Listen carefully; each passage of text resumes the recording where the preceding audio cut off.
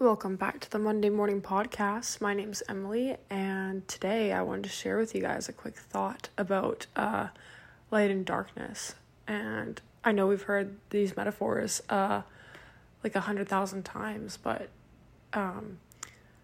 light and darkness and what they represent in our world and our experiences, there's a reason we've heard it 100,000 times, because it's something we need to be reminded of constantly.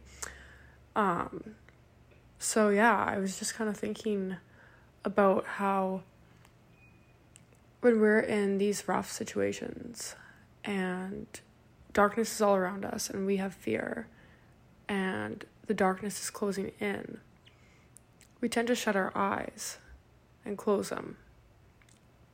Now the problem with that is A, either you've walked into the darkness, or B, maybe by not your own choice, but you just somehow wound up there. But when we're in the darkness, temptation tends to follow. And it's like going to a party and being surrounded by the temptation of drugs and alcohol and lust, but saying, oh no, I'm just going to close my eyes. I'm just going to pretend it's not there.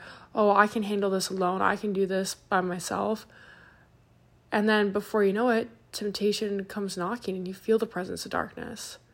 And so when we close our eyes to it, it doesn't take away the darkness. It doesn't make that situation go away. Rather, it just provides the illusion that we're the ones in control of the brightness. But what God does for you in your relationship with Him is He says, let me be the light. I am the way. I am the truth. I am the light. And so the importance of that is just that you can't see God reaching out a flashlight to you if your eyes are closed. You won't notice it. You won't feel that presence if you're nose down and not paying attention and you're trying to handle it all alone and you're trying to take control of the situation by doing this yourself. So, friend, I tell you today, stop closing your eyes, stop trying to be in control, and surrender it to God. Open your eyes and grab the flashlight that Jesus is holding out to you and allow Him to help you find your way out of the darkness. Let His light be a light to your footsteps on your path.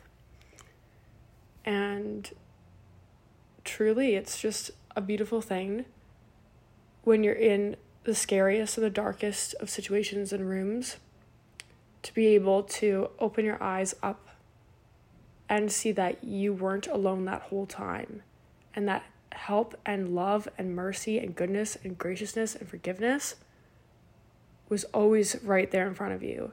You just had to open your eyes to see it. So let that be a reminder not to handle anything alone. Never suffer in silence. And remember that the Holy Spirit's given us a power of love and self-control. And we have the ability to avoid temptation and darkness by going to God and relying on the Holy Spirit inside of us and bringing these things to Him in prayer so that we don't have to go through them alone. So friend, if you're closing your eyes to the darkness and you're trying to avoid it today and you're trying to ignore that you're in that place, I encourage you to open your eyes and allow God to shine His light in whatever situation you find yourself in today, and that's my prayer for you. So God bless and have a great day.